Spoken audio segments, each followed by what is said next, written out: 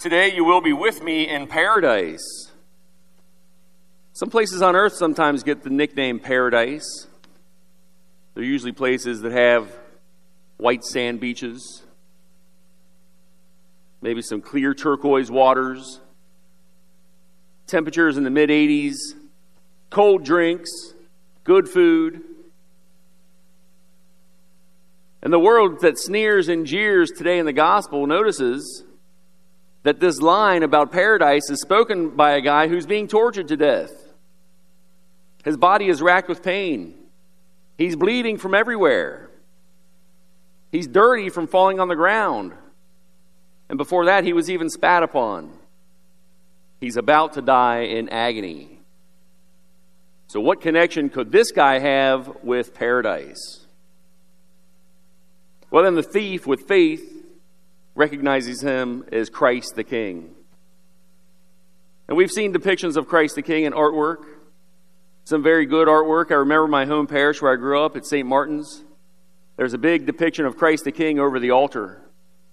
It's got Jesus on his throne with a gold crown on his head, and he's wearing kingly robes.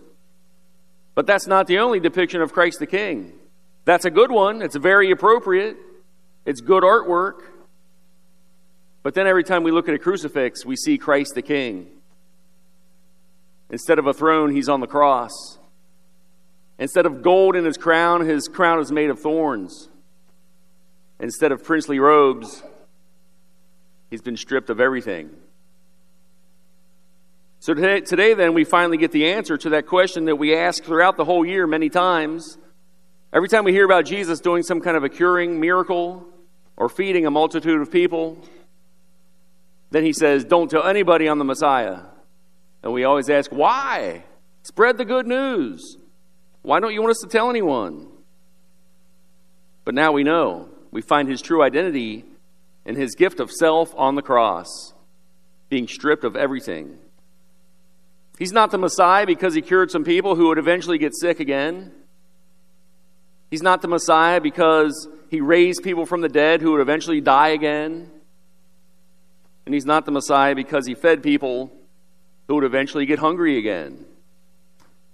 He shows us today his gift of self on the cross, laying down his life that we might have life and have it in abundance. He shows us our model of living the life of true love as a Christian.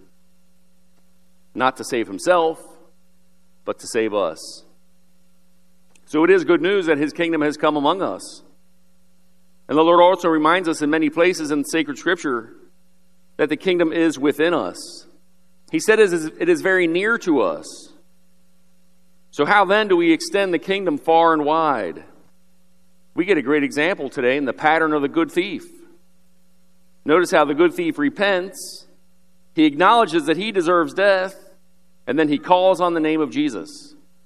What an excellent pattern for our own lives. He knows the kingdom of Jesus cannot coexist with the reign of sin.